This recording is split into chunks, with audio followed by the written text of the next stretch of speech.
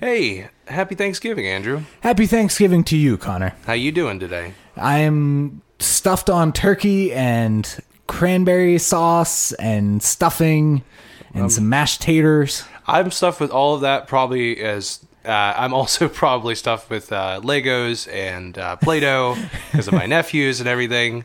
But I'm excited to, just to be with them. But all the same, I guess we should say we're, preemptively recording this because I won't be here. Why you got to spoil it? Oh, yeah. Sorry, gang. But hey, since it's in the spirit of Thanksgiving and talking about what you're thankful for, I kind of want to reverse that a little bit. And in the spirit of what we're actually talking about today, I wanted to ask you, how did you feel the day they announced that the EU, the extended universe, was no longer canon in Star Wars? So I knew this question was coming.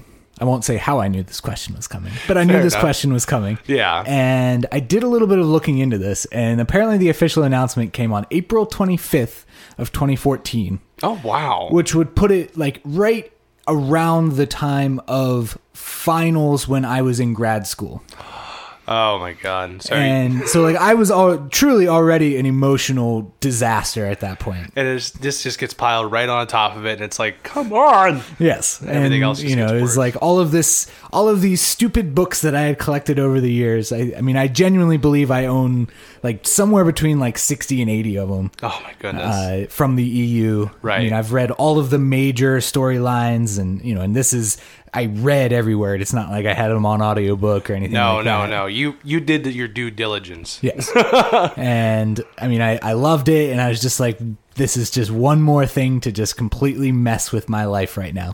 I'd have to say that the best analogy I could put about it is like you learn about one subject, this entire college semester, and then finally when your professor, you're about to present whatever you are to your professor, they're like, actually, you know what, that doesn't matter anymore. Yeah. And it's like, what I was like, I was obsessed with this stuff. Yeah. And now it's just like, it's just out there. It's like, oh no, it's just legends. Yeah. Or whatever. Well, I think in total, in terms of like the actual like Del Rey / Bantam books, like the, quote unquote adult books in the EU, I believe there was something around 120 titles.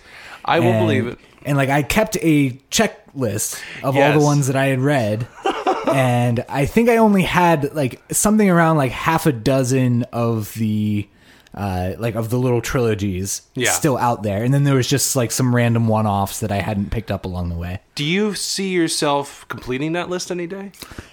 I always assumed that I would. Kind of like a bucket list thing at this point? Yeah. And I remember when the original acquisition happened and everybody's like, well, this means that the EU is going to go out the window. Yeah. And it took almost 2 years for that to happen, which probably gave me just a little bit too much hope. That they would stick with the same storyline. Yeah. It would be so hard. I mean, we already said as much like because I know for a fact I didn't feel it as nearly as hard as you did because I was just still getting into it. I mean, I was getting audiobooks here and there, recommendations from you, get the original Thrawn trilogy and all this kind of stuff, and then finally learning about this, it just kind of like it gut punched you, and you would like to see those stories reenacted and everything like that, but at the same time, you kind of have to appreciate where Disney's going with the new canon. Yeah, I mean, I guess I would say that it's taken me a long time. Yeah. Long time to kind of get up to speed and comfortable with, the new direction that Disney is going in. But I would say of late, especially, I think they're starting to figure it out, which is half the battle. And it's pretty, I don't know, I'm starting to get into it more. Well, we can get even further because Oota Poota, everybody. Hello, and welcome to Greeter Shot First. My name's Connor. I'm Andrew. And we are here to talk Star Wars, all things Star Wars, and anything even freaking related to Star Wars, in which today, hey gang, we're doing a book review. But here's the fun fact. We've done one book review. We've done 2 books at once. Now, we're doing 3. It's a trilogy. A trilogy, son. We're doing our own trilogy. But, I mean, it's not our own trilogy. It just happens to be the first new trilogy of novels to come out for the Star Wars canon. Yes. The trilogy in name is... the name of the trilogy, in fact, is the Aftermath trilogy. Yes. I'll read a little synopsis here. The novel is one of 20 projects in the Journey to Star Wars: The Force Awakens, a 2015 Star Wars publishing initiative to connect The Force Awakens with previous film installments. The Aftermath series features the characters Wedge Antilles, an X-Wing fighter pilot from the original Star Wars film trilogy, and Imperial Admiral Ray Sloan, introduced as Captain in John Jackson Miller's 2014 novel, A New Dawn. That's one you and I both really enjoyed. Yes. And I do want to touch on that. Oh, for sure. We'll do that later. I mean, yeah, I want to. And then Wendig also introduces several new characters, including ex-rebel pilot Nora Wexley, her teenage son Temmin Snap Wexley, Temmin's rebuilt B-1 battle droid Mr. Bones, the Zabrak bounty hunter Jaz Amari, and the Imperial turncoat Sinjir Rath Velas, one of the first gay characters in Star Wars canon. Now that... Thanks for working that one in. Oh, come on.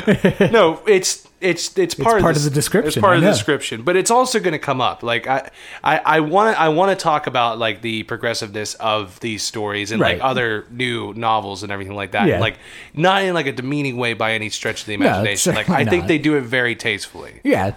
So, but like it's it's just something to bring up. Yeah, there's something interesting there. I mean, not to like jump all the way ahead, but like this is something that like Chuck Wendig kind of like got in trouble for. Like he basically the first Aftermath book, like spoiler alert, I guess, I didn't like. Yeah, and I'm not alone in that. A lot of people didn't like it because it didn't have the same flair, I imagine. Yeah. But I feel like either like a change in like whoever edited it or whatever, like the second two books are awesome. I love them. I mean, I think they're very good. I mean, I think that what you have to take into account for that is that the first Aftermath book was just called Aftermath, and like it only focused on these core characters on this one planet, and you know, it was supposed to be the journey to The Force Awakens. So more than anything else, people were just going to be like, well, how is this going to relate to, you know, what's going on in the new movie? Like, what's the big deal? And I mean, there are small hints here and there for the most part, but like, I see what people were upset about, you know, but I agree with you. I think the second and third one got that much stronger. Mm-hmm. And name-wise, we should go over this just real quick. The first book, like I said, is it's like the full title of it is Star Wars Aftermath: Journey to the Force Awakens. Right. And that came out September 4th, 2015. So about a year, almost like a year and a half after the acquisition itself of the new canon and everything like that. Right. Well, the announcement of it. Anyway. The announcement, sorry. Then book 2 is Aftermath Life Debt, which we could talk about ranking in between there. And then the final one in the series is Aftermath Empire's End. That's right. So they're very kind of ominous titles, but the titles themselves work for what the story brings out. And I think the way that we're going to try and do this today is we're going to kind of talk about different points from different books. Rather than focusing on one story for the entire episode, kind of just go over, you know, talking points from each episode and maybe just different characters and different situations and stuff like that. And this book also does something else this book series also does something that no other books have ever done: interludes. Yes. The interludes, I mean, I don't know how to best to describe it. It's just they fill in the blanks of what's going on. Yeah, they just kind of tell little snapshots, little vignettes from other parts of the galaxy that aren't tied to this story or whatever the case may be. I think, you know, many of them are pretty interesting or very, like, at least very fan servicey, if nothing else. For sure. And others, you know, maybe fall a little flat or don't resonate quite as much. It's just, it doesn't really go anywhere. Yeah. You know? But I guess before we kind of get into that, one thing I noticed today that I hadn't really known previously is, you know, so obviously we're talking about, like, it was 2014 when they announced, like, okay, all these books are now legends. Mm-hmm. And then it wasn't until, like, September 2015 when this story came out. And this is, I mean, it's not the first new canon book. No. I believe the first one chronologically is actually Tarkin. Maybe. Which is fascinating. And it's like, there's a whole side story that we could tell about Tarkin. Oh, yeah. Because it actually validates a lot of, like, Darth Plagueis, for instance, because it's like the book that James Luceno wrote right after he wrote Plagueis. Yeah, and it has the same kind of writing style, too, for what it's worth. I mean, well, I remember seeing that and then thinking, like, Thrawn was going to be of the same vein, like the new Thrawn, more or less just based off of the cover, because, like, the covers were kind of like similar. Yeah. It was like way before I even noticed, like, the authors Well, they themselves. do have, like I will say one thing that Disney's doing currently is it's like everything kind of looks very similar. Yeah. Like there's like two styles. Like the new Resistance Reborn novel like almost has the same cover as like Alphabet Squadron, for instance. It's true. No, I believe that. And like, I need to get into that. I know you said you got that. I've read it or I've listened to it all already. You're probably just boiling at this point. I really would like to talk about it, but we'll get there someday. All right. But well, anyway, yeah. just to kind of fill in a little bit more of the blanks, so you have Tarkin, which was actually the first one released, but this is the first story that takes place after the events of Return of the Jedi. Yes. In the new Disney canon. It was our first snapshot at the galaxy since the fall of the Empire. So I mean, we've talked about it before. With the original Thrawn trilogy, like that. A lot of people hold that up as like that's going to be, if they were to do movies, that would have been the next logical step, right? Mm-hmm. And that was set like about 5 years after Return of the Jedi. Yes. This is set only months after Return of the Jedi. Right. Between 3 and 6 months, I think is what the actual like call out is. But so the first novel, at the time, I really enjoyed it.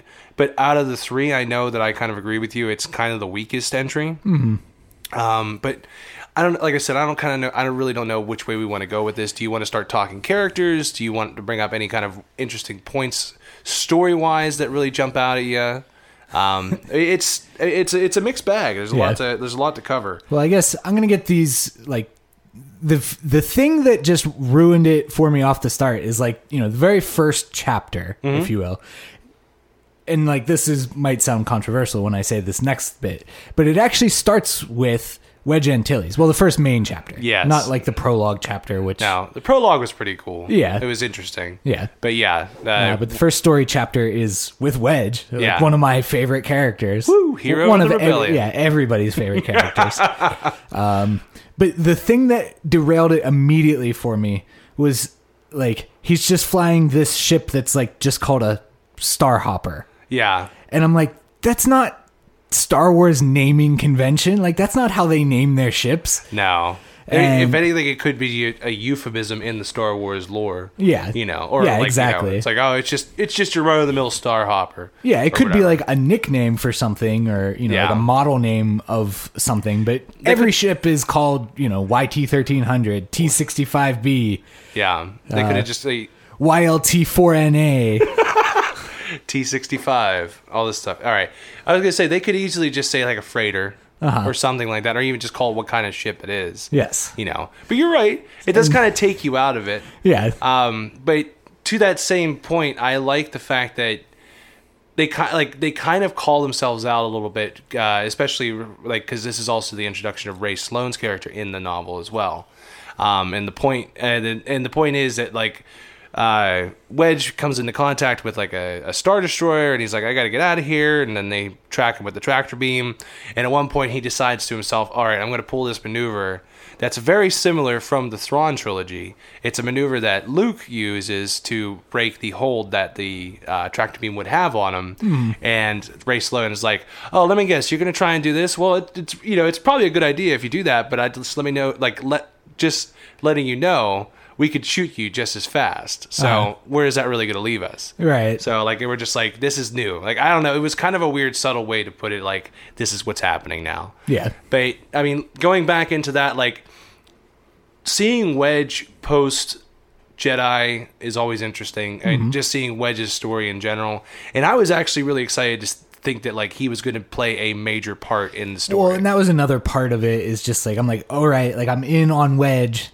And then he literally disappears from this novel for probably like for at least like the next half of the book. Yeah. Before we even find out that he survived. And so I think I told you this when I read the original Thrawn trilogy. I was like, I don't know what's going to happen to these guys. Like, it's out of the realm now. Like, people could die, people could perish. Mm-hmm. And that's exactly how I felt about Wedge. I'm like, I don't want anything to go wrong. Yeah. I don't want to see him meet an untimely end or anything like that, or just kind of just fall into anyone else's, grasp or whatever. I don't know. Uh-huh. But from there, it kind of just picks up and, you get your run-of-the-mill adventure on this planet called Akiva. Right. And it's actually really interesting to see what the whole point is, that like why the Empire is meeting there. It's like only 3 ships that meet there, but it's supposed to be like a council meeting, and it's like we have to decide what to do now with the congregation of ships that we have left. Right. And I mean that's an interesting point in itself. Yeah. Because with The Force Awakens coming out, like one of the questions you have to ask yourself is, where did the First Order come from? And I think that's what they try to start off from the beginning. It's like, where does it go? Yeah. I mean, we actually, truly over the course of these 3 novels, we actually get a pretty good image of where it's going. Where it stems from, and how the Empire does lead to the First Order. That there is quite literally a through line between the 2. Yes, and I mean it works out. If you kind of want to put some perspective on it, I think the way you can lay it out is the books kind of follow the same logic as some of the movies, where it's like the first one's kind of ridiculous. But it's fun. Yeah. And then the second one, it gets a little more serious and down to earth. And then the third one is the culmination. Right. The ending note. I don't know. Yeah, tells the wrap-up story of it all. And I think even, like, the scale of it all kind of mirrors, like, at least the original trilogy anyway. You kind of have this very isolated story in the first book where it's just,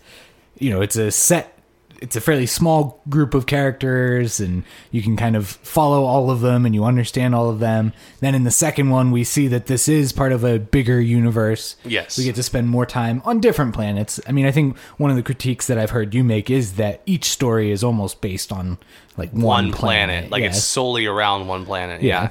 Whereas, I mean, like you said, it does jump, but the main focus of the main story does revolve around it. So, I could say which planets they are for each book. It doesn't matter. Yeah. Well, yeah. I mean, so real briefly, it's like the first book is Akiva, which is a new planet that was introduced. Precisely. And then the second one is actually Kashyyyk. Kashyyyk, or I guess it's actually pronounced by other real people. Yes. Kashyyyk.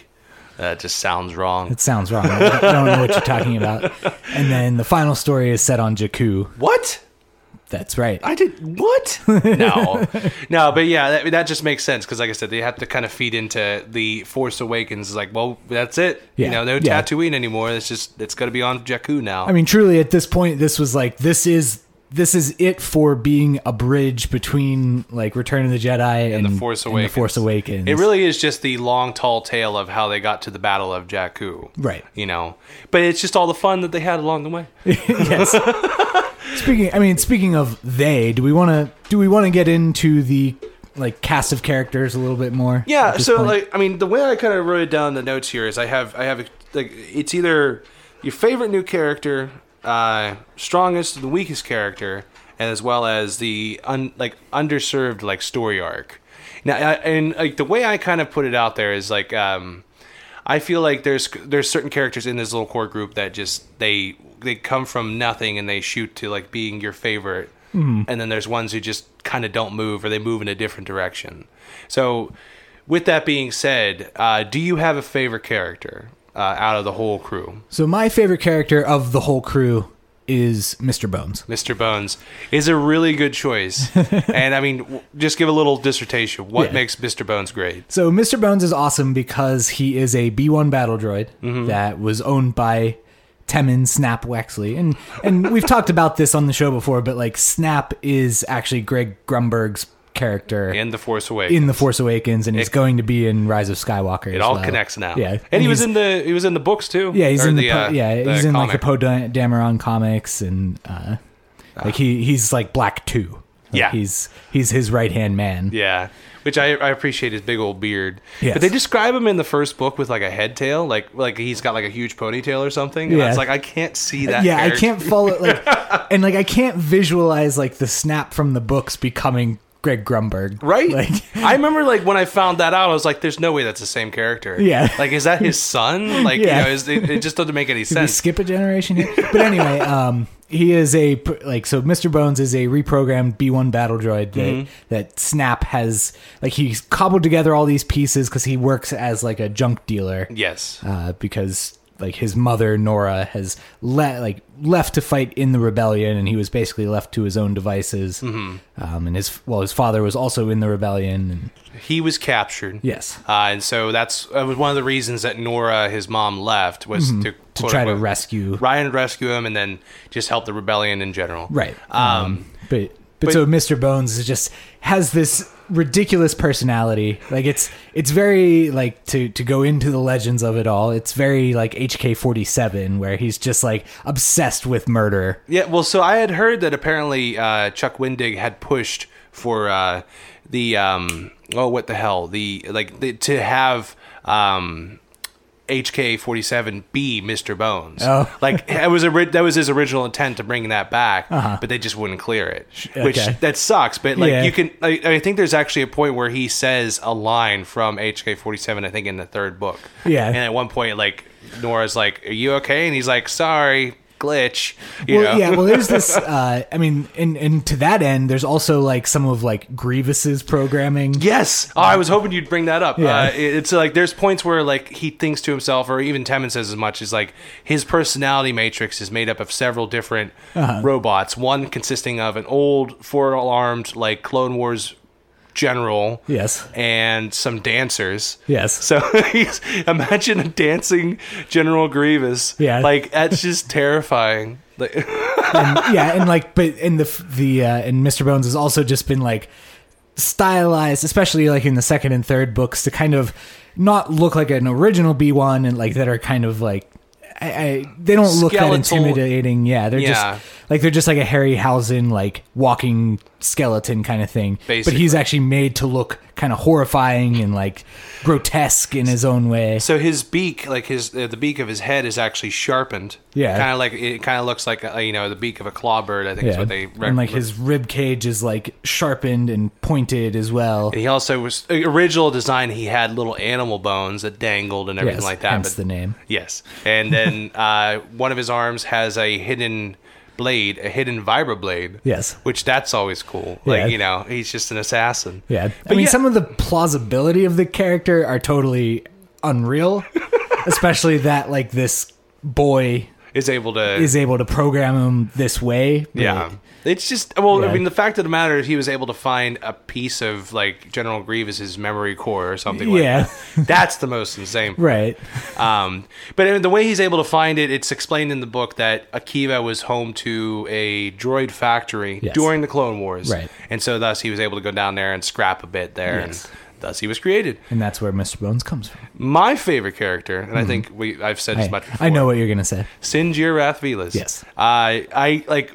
The first time they introduced Sinjir, it's just him describing the liqueurs of the galaxy. Yes, he's talking about how much like this, this Kowakian rum has like a good spice to it, or he needs a jorum of ski or something like that. Like it's just all these weird sounding, concoctions. Mm-hmm. But he's just a drunkard.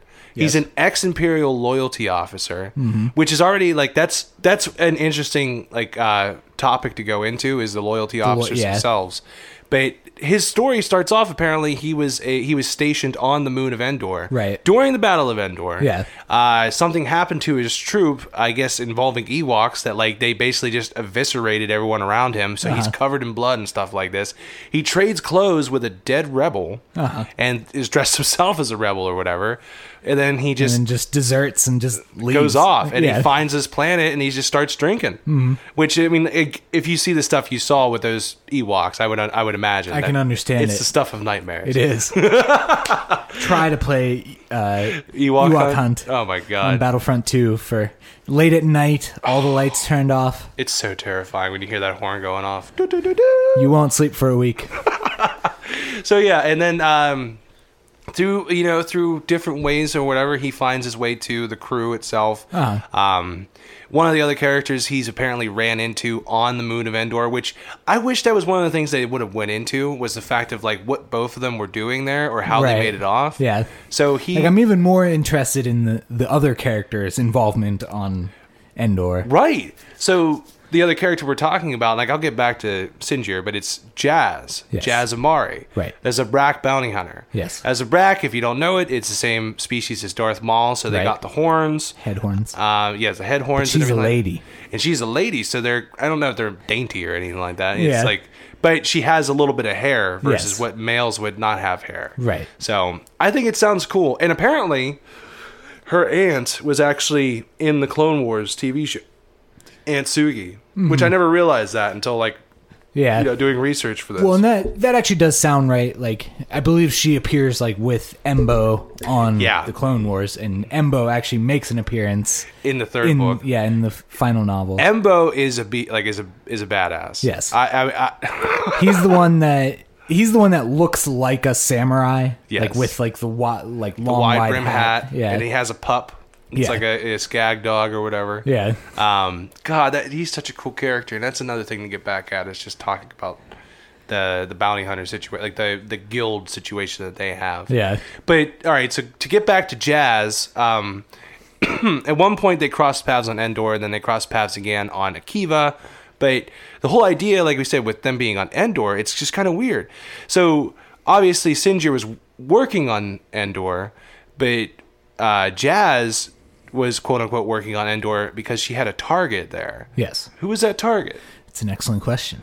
Well, I mean, we kind of know who that target is. But I don't know if I should say it. It's not really a spoiler or anything. Well, you can say it. All right, so apparently she was there to assassinate Leia. Yes. Which she was like, at one point she was about to get her, like when she got shot in the arm and Han was covering her, she was about to take him out, and then all of a sudden she was like, you know what? No. Because it looks like the tide's turning and the Imperials aren't going to be around much longer, so she just gets the heck out of there. Mm-hmm. And I mean, that kind of speaks to her character, but it's like her character's just focused on money for the most part. And that's like a summary of like Jazz as a character. Is and like this holds true with her Aunt Sugi as well, where it's like she's a bounty hunter and she's fairly cutthroat. And she's, obviously a skilled assassin, but she's also has this conscience that is not consistent with most bounty hunters. No. And as such, she sometimes struggles to either do the job or do the right thing. Yeah. Which I think she grows a lot. Right. Through the three stories. Yeah. Because she could just as easily be a one-dimensional character of, I'm only doing this for money. But, I mean, between her and Sinjir, I really like their dynamic. They would be the perfect couple if Sinjir was not, well, he's not into this, as he puts in the book. Yeah.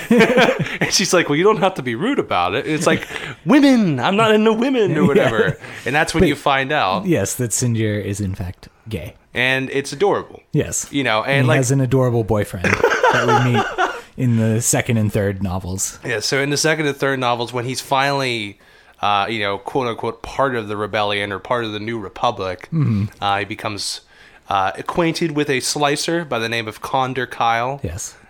Don't think about that. It's not my name, gang. But still, I'm not putting myself in his shoes. Let's just put it that way.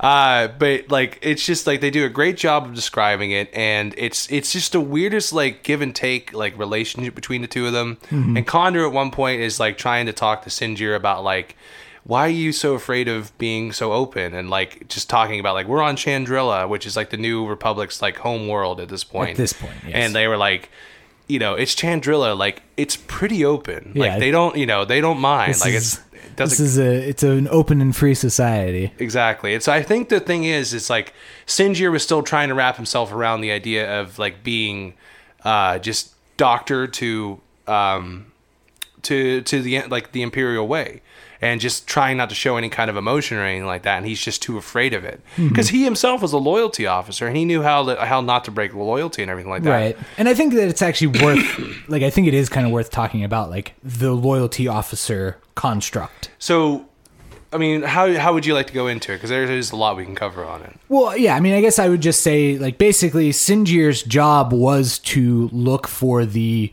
inconsistencies, the abnormalities in Imperials, like both just, from everybody from your lowly stormtrooper, foot soldier to admirals. Admirals, generals, high-ranking officials, bureaucrats. What was the way that his teacher, like the person who trained him, I think she put him was basically just saying, it's like, you don't like the Empire. It's like, good, you shouldn't. Right. That's the point. That's why you're here. Exactly. I mean, like, he's basically an Imperial that hunted Imperials for a living. Right. I mean, that's actually like a phrase that he uses in the stories. It's like, I'm an Imperial hunting Imperial, except now I'm doing it for the New Republic. Right. And that's just interesting to think about. Like, you're brought into the fold of this major, like, military organization, and then all of a sudden they're like, you have to eat every single one of these people and like machines and all this kind of stuff. Like, you cannot trust a single thing. You can only trust yourself and your gut and like the loyalty to the Empire. Yeah. And they have such rank that they get in anywhere. Right, exactly. Which is they exploit that. Yeah, and it's something that he exploits multiple times. To varying degrees of effectiveness, but that's neither here nor there. I know, but I do like the fact that, like, when he first reveals himself as a loyalty officer to the Imperials, and they were just like, oh, they straightened themselves up, like, shine their shoes. Oh, sorry, sir. It's right this way, sir. And you could tell the fear in their eyes. That's what I love about it. Yeah, absolutely. And he's an expert in torture. Yeah, which is, that's insane too. Like, so the way that he had to do that was he had to be tortured himself. Like, they actually put him through a lot of like pain and misery until finally he's like, okay, until he figured out how to extract that from others, exactly, etc. And then he has to do it to everybody else and all that kind of stuff. So, I'm trying to think of what else to kind of say about it. I can talk all day about Sinjir and his great relationship and like the evolving love story and all that, but.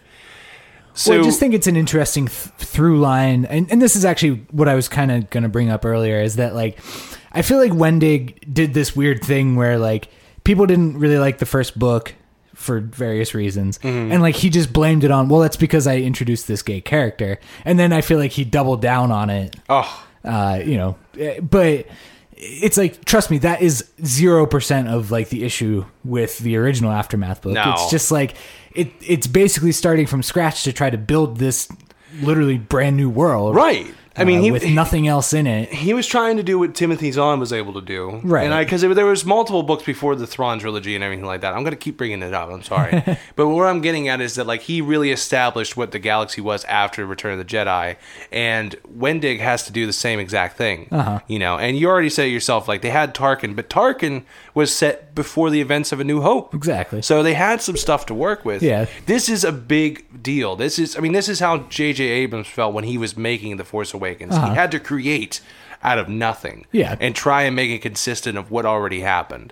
So you kind of have to give him credit for that. Like, it's already like an immeasurable task to do what he has to do, and yeah, it's not the greatest first outing, but the way he's able to finish it off, like, it's redeeming. Yeah, no, I agree. It's just like, it's quite literally this story on an island, and what just bothered me about that is that there was this tightness and cohesiveness in the expanded universe. You had your like Leland Chee, literally his like job title at Lucasfilm was Keeper of the Holocron. Okay. And like, he was just like the continuity expert. Like, his whole job was like, okay, I need to catalog every, continuity thing so that we can avoid errors as much as possible. And, and so like, we had this perfect consistency of like, oh yeah, they went from the T-65 X-Wing to the T-70, but and by the time the expanded universe ended, they were on like the T-95 or something. Yeah, like it was just evolving. Yeah. And like, and it was like every 10 books you read, it was like the next model of X-Wing, and it was perfectly consistent. And like, the thing that I think Wendig suffered from was that he just didn't have that same opportunity and presented to him. But as he started to build his universe, and as he was eventually able to add new existing characters from other medium into that, I think the story's got a lot better. Well, I think so too. Before we go a little bit further, we already talked favorite characters. How about least favorite characters? we just have to pick one. I know there could be a couple there that are just kind of like meh, like off to the side. But let's just talk about the main crew. Which one didn't really work for you? I would say the one that worked for me the least, and I think he'll probably come up again, is John Burrell. He was actually going to be my pick. So yeah, John Burrell is, besides being my least favorite, he's also he's the most underserved. Yeah. So we were talking about this before we got the mics going. Basically, the fact that like we brought up all these characters at the beginning, but we didn't bring up this character, John Burrell, Right. Because he doesn't show up in the first. He was an afterthought he in was the Aftermath book. He doesn't show up until maybe like the top of the third act in the actual book, and like he was part of this commando crew that was going to try and like basically halo jump to Akiva, Yes. because they were under blockade and everything like that, and like he was one of the only survivors. So he has his own little cool story there where he's like, all right, I'm just going to take this turret and take it for the rebellion all single-handed, because he literally just broke his arm, like he Right. couldn't use his arm. So he was a badass, and he had mutton chops, so I respect that.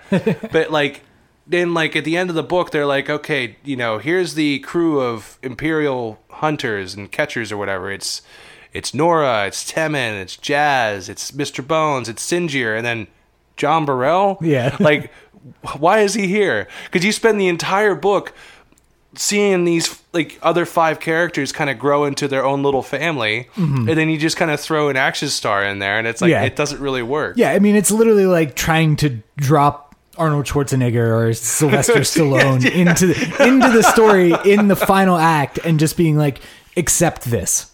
Basically. And I mean, it goes forward into the second and third one. Well, Yeah. especially the second one. They try and fit John in there even more. Right. Which he kind of works more in the second one, but it's like he's literally just there to kind of be a punching bag. Yeah. And then I feel like they forget about him for most of Empire's End as well. true. Like, Until the third act again. Yeah. And it's like, come on. And I think the way they might have even just been trying to go about it is like, we need the best. And it's one of those scenes where Arnold Schwarzenegger or Sylvester Stallone's out there chopping wood and he's like, I'm done with that life. Yeah. So it just didn't work. No, I agree. Like, he could have been great, but like they didn't really focus on him. They basically just made him kind of a meathead. Yeah. Exactly. And I think, on a certain level, I think that's exactly what they were going for, that Yeah. they just, they kind of need this, maybe they do need somebody that's a more natural fighter, for this story. Yeah. Because you have Nora, who's like a Excellent pilot. Yeah, but she's not like a hand-to-hand fighter or anything like that. Temin's kind of like the tech guy. Yeah, and he's a kid. Mr. Bones arguably would check that box, but Yeah. there's also, I feel like they wanted to use Mr. Bones in a different capacity as well. Yeah. And then you have Jazz, who's like, the expert marksman, et cetera, et cetera. Ruthless bounty hunter. She knows what she's doing. Yeah. Now, she's a cool character, but like she almost gets a little too underserved. Yeah. But I do like the fact that her story kind of resolves itself. Well, I think like personally, like her and Sinjir are like get the best story development and the best character development. So you would say that would be like the best arc out Yeah. of the 3? Because I agree with that. Because they both, like I said, they both found each other on Endor. Like they just kind of gave each other nods, but they never really said hi or anything.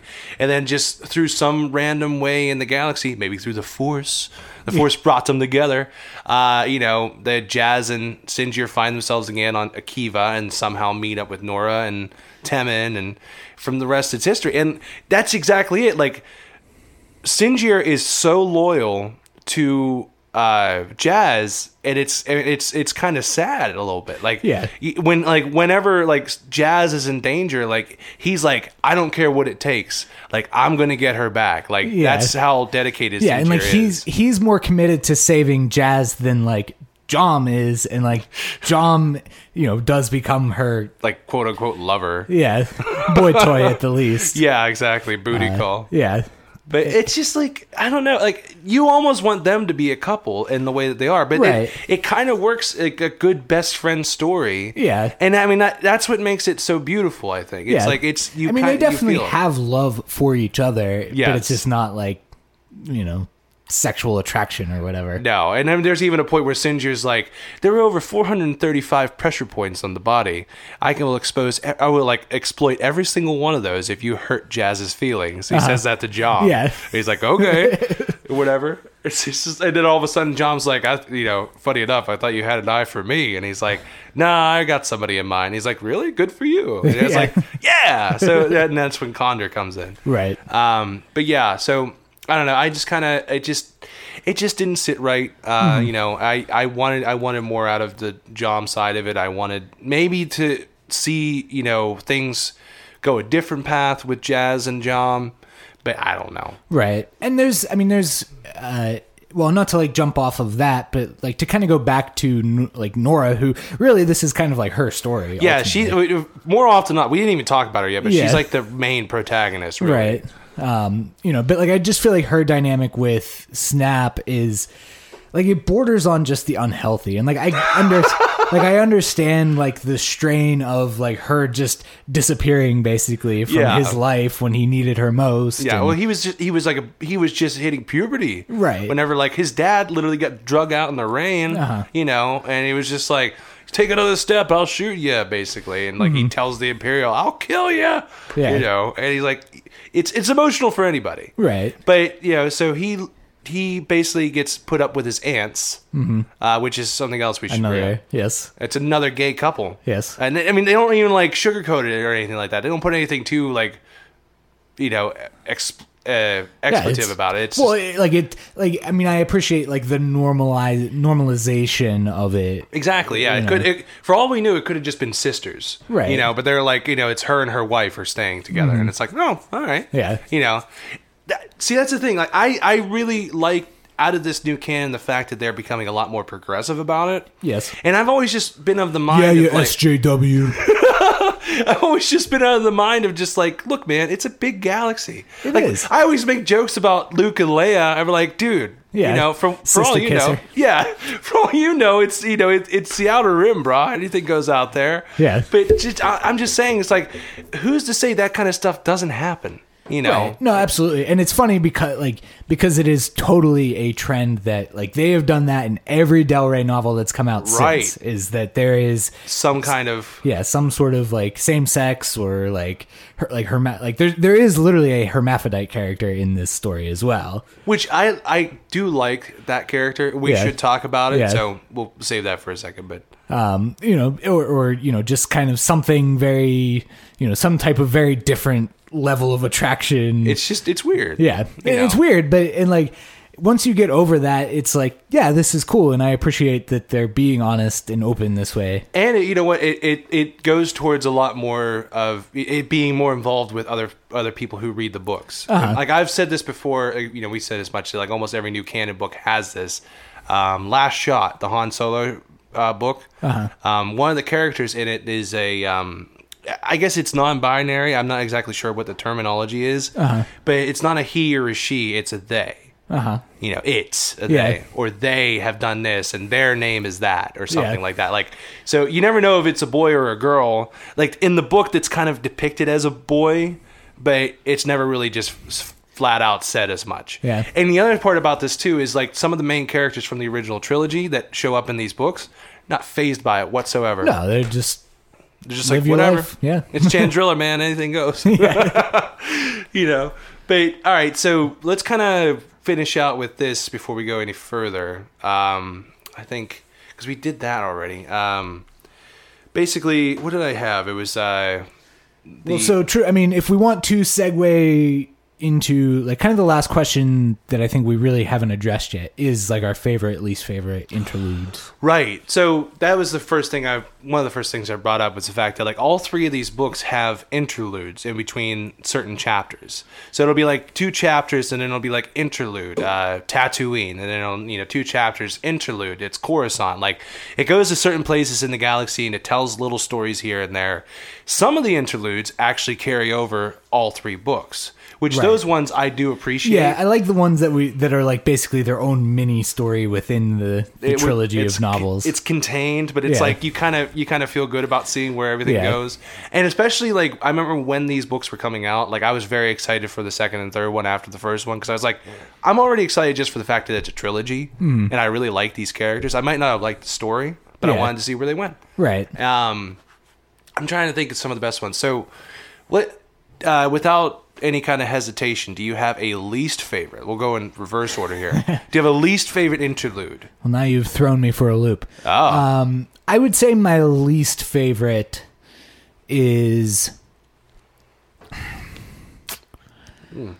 I'm going to say it is Masamita and the Ankle Biter Brigade. Really? Yes. Well, you know what? That is kind of out of nowhere. Yes. The Ankle Biter Brigade is interesting too, because you just never really thought about children soldiers, Yeah. you know, on Coruscant. But it's kind of a cool aesthetic. But the fact of the matter is that the Ankle Biter Brigade are responsible essentially for getting the ceasefire signed. Yes. Yeah, I mean, so I guess in that regard, it is important, but It's like stellar. Yeah, but there's just kind of like this underlying current of just like how unimportant Masamita is, Right. and like I almost do, like I think my biggest issue might just be that like he would still be alive and like acting in any capacity on the Empire's behalf. Oh, for sure. Like he just feels like somebody that should have just been slaughtered along the way by Palpatine or Vader or somebody. Should have been part of Operation Cinder. Exactly. But I think, yeah, he was just sitting back on, you know, Coruscant, and then the Death Star blew up, and he's like, well, I guess I'm in charge now. Yeah, exactly. You know, And like and I think that's a fascinating perspective. I mean, like we kind of talked about the rough, you know, reason why like, you know, Sloane and Grand Moff Pandian and some of the other people are meeting on Akiva in the first place. It's just like everybody's trying to figure out how to deal with this power vacuum. yeah, and they're just trying to consolidate everything. And like he's just like pathetically like, oh, I'm in Coruscant, so that means I'm in charge. And there, I mean, so there's an interlude before that in the middle book, because that one comes in the Empire's End. And so in Life Debt, there's a Masamita interlude where he meets with Mon Mothma and Leia, right, to promote, like, he wants to surrender himself and he wants to surrender the Empire, and both women just say, nah, you're not important enough. Yeah, you're not important enough. Like, we got you are not in charge here. And so that right there is just kind of them being like, you thought you had all this for years, forget about it, man. Like, you're not that important. Like, you don't matter. Yeah. And so you can go home because you just don't matter. And it's like, it kind of just gets to him. Now, I agree that it's not the most important one, but it does kind of make you feel bad for Masamita. Kinda. Like, kinda. All right, I don't feel bad for Masamita. You give me a stare. I'm not sold. My least favorite one, oh, man. And this is kind of hard because they were all over the place. I think my least favorite one would be, I don't know. Because there's also so many good ones, too. It's like just too many good ones to choose from. I don't know. Let's go with maybe some of the ones from the first book, because they were more serialized in the first book. Yeah. And it was basically just like, it was between Tracy Kane and some of the diplomats. Yeah. Whenever like they were first gathering the Senate together for the first Senate meeting. And it just kind of just didn't work. Like, okay, they were establishing the fact that, like, okay, it's the HoloNet News. It's CNN for Star Wars. You know, like, they're getting the first exclusive of the new Senate meeting for the first time. And it's just kind of boring and bland. You know, Tracy's fun. Yeah. But for the most part, like, the lady that they go for, like, Aaliyah Coco or something like that. I forget her actual name. It just doesn't work. Yeah. You know? And then there's this point where she's like, oh, there's a bunch of stormtrooper helmets, and we painted them with beautiful colors and, and flowers and stuff like that. And I was like, fair. did you bring Ewoks or Yeah. what? You know? Yeah. Well, and that's another one, actually. Ooh. That might be my least favorite one. You don't like the BB-8 one? No. Oh, my God. QT9. See, well, that's just, I would have figured there was kind of, well, so it's kind of a little origin story for the BB units. Yeah. You know? Well, and actually that does, like, it opens up this question of, like, okay, is, like, Poe, like, dealing with something because he has a BB unit as opposed to, you know, like an R2 or yeah. Astromech or whatever. Yeah. He could. He could be. That's just interesting because like the whole idea behind that interlude was the fact that, like, this guy, he was a rebel soldier and he had lost his legs, and now he has a robotic leg, but doesn't really feel about it, and he's like he just feels bummed out. And so the doctor that he's seeing prescribes him a medical droid, not so much a medical droid, but a companion droid. Yes. Which is QT9. And so it's QT9, or you can have an emotional support Ewok. Which the Ewoks have volunteered themselves out, and I think that's freaking adorable. It is, but again, Ewoks are creepy. Oh, they're so creepy.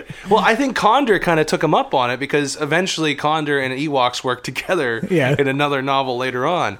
But I'll agree with that. That's kind of low tier. Like it's interesting, but it's not important. Right. I mean, I guess there's a way that, like, as I say, I think if you read the important message from it, it's actually very interesting. And, you know, in the birth of that kind of breed of droid, and you know, and again, like, I think it does pose this interesting question about Poe specifically. Basically. But like, we also just see, like, on Resistance, like, Kaz has BB-8 for a while, just because I think they wanted, like, some character, get somebody in there. It's like, look, everybody. But then eventually that, like, BB-8 is replaced by CB-23, which is a female gendered Rolly. She's pink. That's cute. So yeah, you gotta put it out there. What was I gonna say? When it comes to, like, favorite ones, though, it's kind of a toss-up. Because I'm tossed up between either the Lando Calrissian interlude, of course, or the 3-part interlude of Cab Vanth. Yes, mainly because it involves Malakili. It's like such a character I didn't know I wanted to learn so much about. Yeah, you know. So, and, like, I feel like the personification of Malakili is pretty awesome, actually. Well, really, because what do you think about when you think of Malakili? You just think of him crying. Yeah. And that's exactly how they put him in there. They're just like, go ahead, put me out of my misery. I have no purpose anymore. You know, my Rancor Patissa is dead. Yeah. And it's like, oh, you're a Beastmaster? It's like, well, you can help us out. And he's like, what? And it's like, yeah, man, you got purpose? Come on with us. And it's like, that's just so heartwarming. Yeah. You know. And then also just like yes, they have a Rancor that they want him to train, but it's also about the Hutt. Oh no, yeah. And like they're like, well, you know, this is no more than a beast, like referring to the Hutt. Yeah, and then, like, I forget the Hutt's name. He calls him Baby Borga. Yeah, or Borgo or something like that. But he's like, it's a Huttling, and even Malakili at one point is like, you know, Hutts are sentient creatures. Yeah, they can't be trained. Yeah, I'm not going to train this creature. I will help to raise it. I will, you know, make it feel good. Yeah, but I am not here to train this Hutt to be some sort of subservient beast of burden or whatever. Yeah, but the other side of that story is the awesome character known as Cab Vanth. Yes. Who, in my original thinking, I thought was going to be the Mandalorian. Yes. And the reason I say that is because the first interlude in the first book that involves this character, he is in a sandcrawler with a member from was it like the Red Key group or whatever, which is like another like syndicate. It's a crime syndicate posing as a mining company. Yes, like where have we heard that before? Right. Literally everywhere in Star Wars. And so he goes into the secret back room, and then like he finds a box full of Mandalorian armor that looks kind of familiar, and it's like, oh yeah, because they fished it out of the belly of a Sarlacc. Right. And which they even add more to that later on when they introduce Malakili, because Malakili was like, I'm going to go and train that Sarlacc that Jabba loved. And apparently the Sarlacc gorge is on all the exploded like barge, and the Jawas like slit open its stomach and just like got through and pulled out all the junk and everything and found the armor. And it's like, well, all right, I guess it's official now. Yeah. Like it's sad, but it's also kind of cool to think that the armor lives on. Yes. You know, even though it's not Boba Fett. I mean, if anything, to me, it's the armor that I care about because it's a good look. Yeah. Yeah. He looks great. Yes. I mean, I don't want to like detour this too extensively or whatever, but there's just like green is my favorite color personally. And like, I literally couldn't care less about the character under the armor, but it's just like, just to know that like that set of that armor still exists is good enough for me. Hell yeah. Well, hold on. So for you, what's your favorite interlude? Do you have kind of an in-between like I did? Yeah, I mean, I think among the ones that I like, I mean, seriously, one of my favorite ones is the one set on Naboo. Jar Jar. Jar Jar. Jar Jar lives. Yes. Well, I mean, explain a little bit, because I agree with you. You wouldn't expect that to be as good as it is. Yeah. And I mean, basically, so we find out that Jar Jar has, you know, he is like shunned by the Naboo, and he has been once again exiled from banished. from Otogunga. And forgotten. Misa been banished. My forgotten. And like basically because he was an instrumental figure in the rise of the Empire. Yes. And and I can imagine that Naboo has suffered extensively, like in terms of public opinion, just because like Palpatine is from there. So he has all kind of stakes in the planet itself, and like all of the nefarious dealings that like literally came from Naboo that led to his ascent, like between Amidala voting no confidence and just going from there, and first, and then Jar Jar granting the emergency powers from Dello Feligates. And like I feel like obviously that Jar Jar probably deserves like his own chapter in like the history of the Empire. He really does. I mean, he should have like a bust in like the Hall of Jedi or something. Yeah, well, hall of like the. What's it called at Disney? It's like the Hall. Nah, never mind. It's just like the Hall of Presidents. But. Close enough. Yeah. Well, it's important to put out there though that the perspective of this story is told from a little boy. Yes. So one of the things they've been doing is like Maypo. Is it Maypo? Is that what we said? Well, yeah, but there's also another one that's like Meebo or something. Yeah, they all kind of the names are too close. Yeah, but Naboo's been instrumental in like trying to house a bunch of orphans from the war, which let's just say Maypo. Maypo is this character, and like he just feels like he's not going to be picked. He's not going to get a foster home or anything like that because he has this like really hideous scar on his face. He's self-conscious about it, but.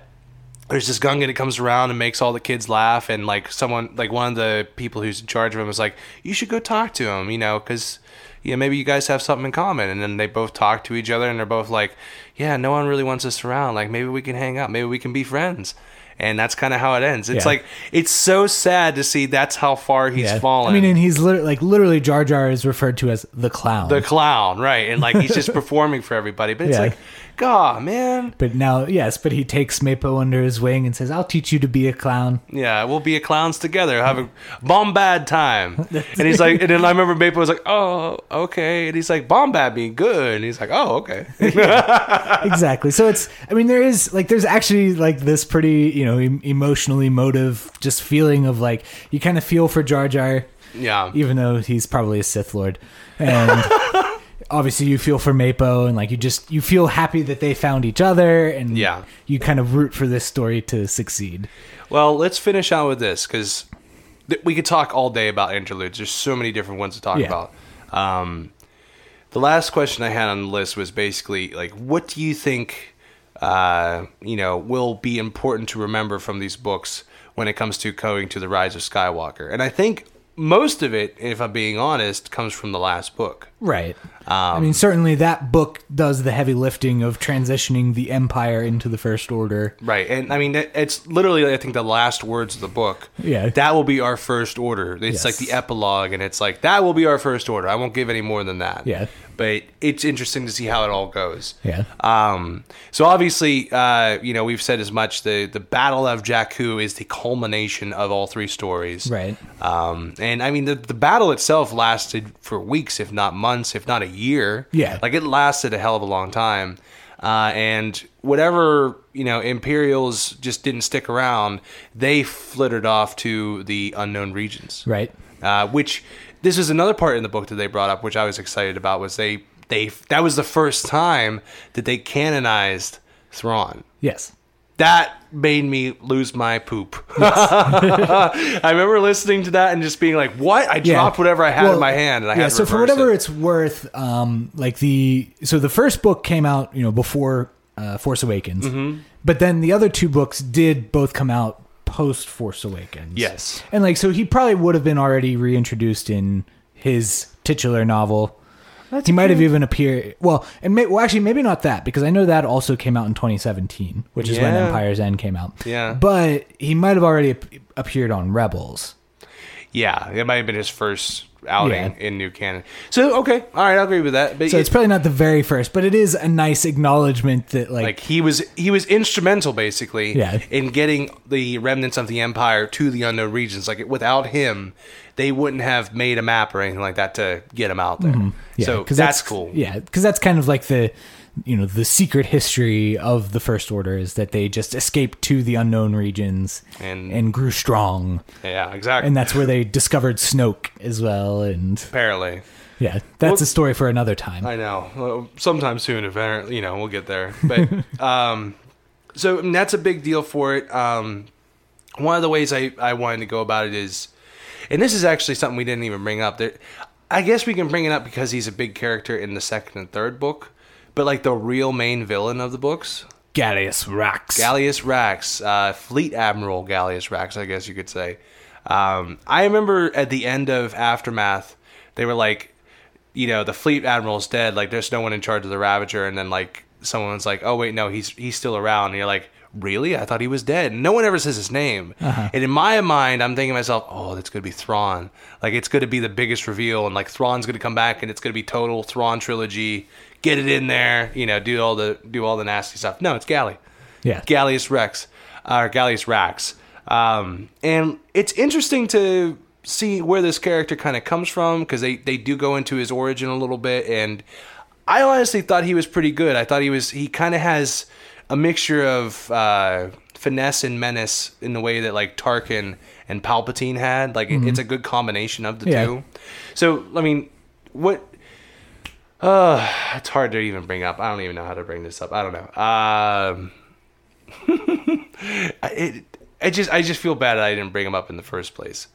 But what I was going to get at originally was that Gally has like inner monologue at one point, and he's talking about when Palpatine was talking to him about the unknown regions. He was convinced, Palpatine was convinced that the unknown regions are the birthplace of the dark side. Like, the origin of the dark side is somewhere out there in the unknown regions, in the unknown galaxies. And so that is one of the reasons he was obsessed with mapping it out. So, seeing all the stuff we've already seen for The Rise of Skywalker, especially like the ice planet and all that kind of stuff, like, maybe he found it. Well, I certainly, there's this weird, like, spatial issue in terms of, like, how the Star Wars galaxy is often referred to. Like, you have like the like the core worlds, the mid rim, the outer rim, and then the unknown regions. Like, and there's like a little band of wild space in between, whatever. Basically, yeah. But basically, I think that certainly could be a setup for why the Resistance would be on Batuu. I think there's certainly reason to believe that the First Order, or at least certain people within the First Order, would have an interest in the unknown regions. Yeah, because it's just meant to be. Yeah, because we know that Batuu as a planet it's like basically the last stop before the unknown regions and everything. It's the weird midpoint. Yeah. So I just think that certainly sets up something pretty interesting that hopefully we'll get a little bit of a payoff. I think it'd be really interesting if we are in this situation where, they have to navigate the unknown regions, but the Resistance doesn't really know how to navigate the unknown regions. So they get a navigator? Well, potentially. A certain kind of navigator? Yeah. No, that would we'll be see. good. But what if... Ooh, man, we could talk about this after the episode, but still. I agree with that. And honestly, I feel like it's just... There's a lot of little details here and there you can kind of spring up and be like, okay, this character, that character, leaning into everything going into it. Like, I don't know. The most important thing that these books do is just set up the origin of the First Order in general. But at the same time, like, once this was all said and done in 2017, I don't think anyone could really expect where it's going to be now. Right. For sure, yeah. And like, I think there's some validity there. I mean, I do believe that the powers that be had to look at other sources, other materials to potentially try to create this cohesive narrative for Rise of Skywalker, just with all of like the real and, unintended things that have happened, in the production. Basically, yeah. No one expect. Yeah, it's just unexpected stuff. Right. But you know, in light of that, like I can see there being a little bit of a connection there, but I think we're just gonna have to wait to see if it actually pays out. Well, here's hoping. And in a way, I feel like it was good to kind of go over these books again and really get ourselves prepared for the movie. And honestly, it's great to do this, especially after doing all the movie reviews we've been doing, because it is fun to see where the galaxy is going to be between episode 6 and episode 7. Yeah. So, you know, hopefully you guys liked what we had. One more thought, and then we'll call it quits, huh? Okay. If you had to rank the books, 3 to 1. 3 to 1, I would go first book last, Empire's End in the middle, Life Debt first. Ooh. See, I think I would reverse it. I think I liked Empire's End a little bit more. But maybe me, I mean, we've talked about this before. Yeah. You're a middle guy. I'm an end guy. Well, I think that's exactly it. You know? I just feel like, I mean, I loved seeing like the Battle of Jakku and just the whole process that led to it and you know, the consequences of that battle. Yeah. But there was just something really cool about like, and like, I feel like I often complain about, well, no, you don't need Skywalkers. You don't need Solos. Yes. But there was something that was really cool about having like Han and Leia be central figures in Life Debt. Yeah. And like Leia is certainly very involved in Empire's End, but and like Han's in it, but yeah, but not as much. But not nearly as much. Well, it's cool because you kind of get to see them do what they want to do, and this is something that I think everyone's been waiting for was the liberation of Kashyyyk. Zook. Right? Yeah. Sorry, I had to catch exactly, myself. and that's just. I mean, that's one of those things that, like, I mean, I can remember as truly as a teenager that was like a thing. Yeah. Out there in like in social or whatever, where it was like the Wookiees were enslaved. You know that, right? Like the whole planet. Yeah. And but so it's just great to see them finally get that victory. Yeah. And I mean, honestly, I agree with it. It plays into one of my other favorite interludes is the fact that they also made Lumpy canon. Yes, they did. He had his own freaking interlude. Yeah. But that was heartwarming. Yes. All right. So I think it's pretty surmisable. I think we both really enjoyed it. Yes. All 3 books had their own, good moments and bad moments and everything like that, plus the interludes and everything. I would recommend these books. Agreed. I would recommend the trilogy itself. Yeah. Especially, like I said, if you want to kind of fit that gap of what's going on between 6 and 7, at least a little bit, get a little bit of history behind the First Order. Right. Check it out. Yes. And not to mention that some of these characters, new or old, like, they're just great. Yeah, I mean, I think, but by and large, it's a likable cast of characters that overall still doesn't rely overly much on, it's not like there's Jedi running around all over the place. Not at all. Yeah, and like I'm always drawn to those types of stories when it comes to books. It's just interesting to see, that there are capable people that, beyond Luke Skywalker. You know what? I just realized that we never actually talked about A New Dawn. Yeah, we didn't. Should we? Well, that's just one. I was interested. Like, I did not realize. I mean, I, only did A New Dawn way after doing the Aftermath books. Yeah. It's one of the more recent ones that I've partaken in, and I did not realize that like I thought that Ray Sloane was in that book because she was in the Aftermath books. No, she started there. Yeah, it's actually the opposite. Which I think that's cool that they're able to carry over a character like that. Yes, I agree. So. And that was actually one of my critiques, especially like the first time through that I read the original Aftermath book, was just there's no through lines, there's no like references outside of Wedge basically. It was, and like Akbar has like a couple lines of dialogue and that's about it. Yeah, well, it's true. Yeah, and then cameos from this character, that character, and all this kind of stuff. But I don't know. The New Dawn is one we could talk about at some other length of time. Yeah. But I think you're right. If you had not known about Ray Sloane from that book, it was kind of like there are moments where she like talks about events from that book too. Right. So it's like, all right. What the hell? Yeah. But let's talk about it later. We'll save it. I hope everyone had a good time. Is there anything else that we didn't bring up about this book that you really liked? Or do you have any kind of interest in this book in general, or all 3 of these books for that matter? Please let us know. Check us out on reggieshousepodcast.com. While you're there, please check out the Games and That podcast. They just did an episode recently that I thought was super hilarious about sandwiches. So there you go. I know it's probably going to be timely when this actually comes out, but I promise you it's pretty good. So go back and check the catalog. And then also, don't forget to check us out on our Facebook page, Greedo Shot First Podcast. That's right. As well as Apple Podcasts or Apple iTunes, whatever you're into. Did I say iTunes or iTunes? Well, I just appreciate that you said whatever you're into. Yeah, whatever you're into, whatever you still call it. I think I still have it as iTunes. I'm just saying, I'm old school, man.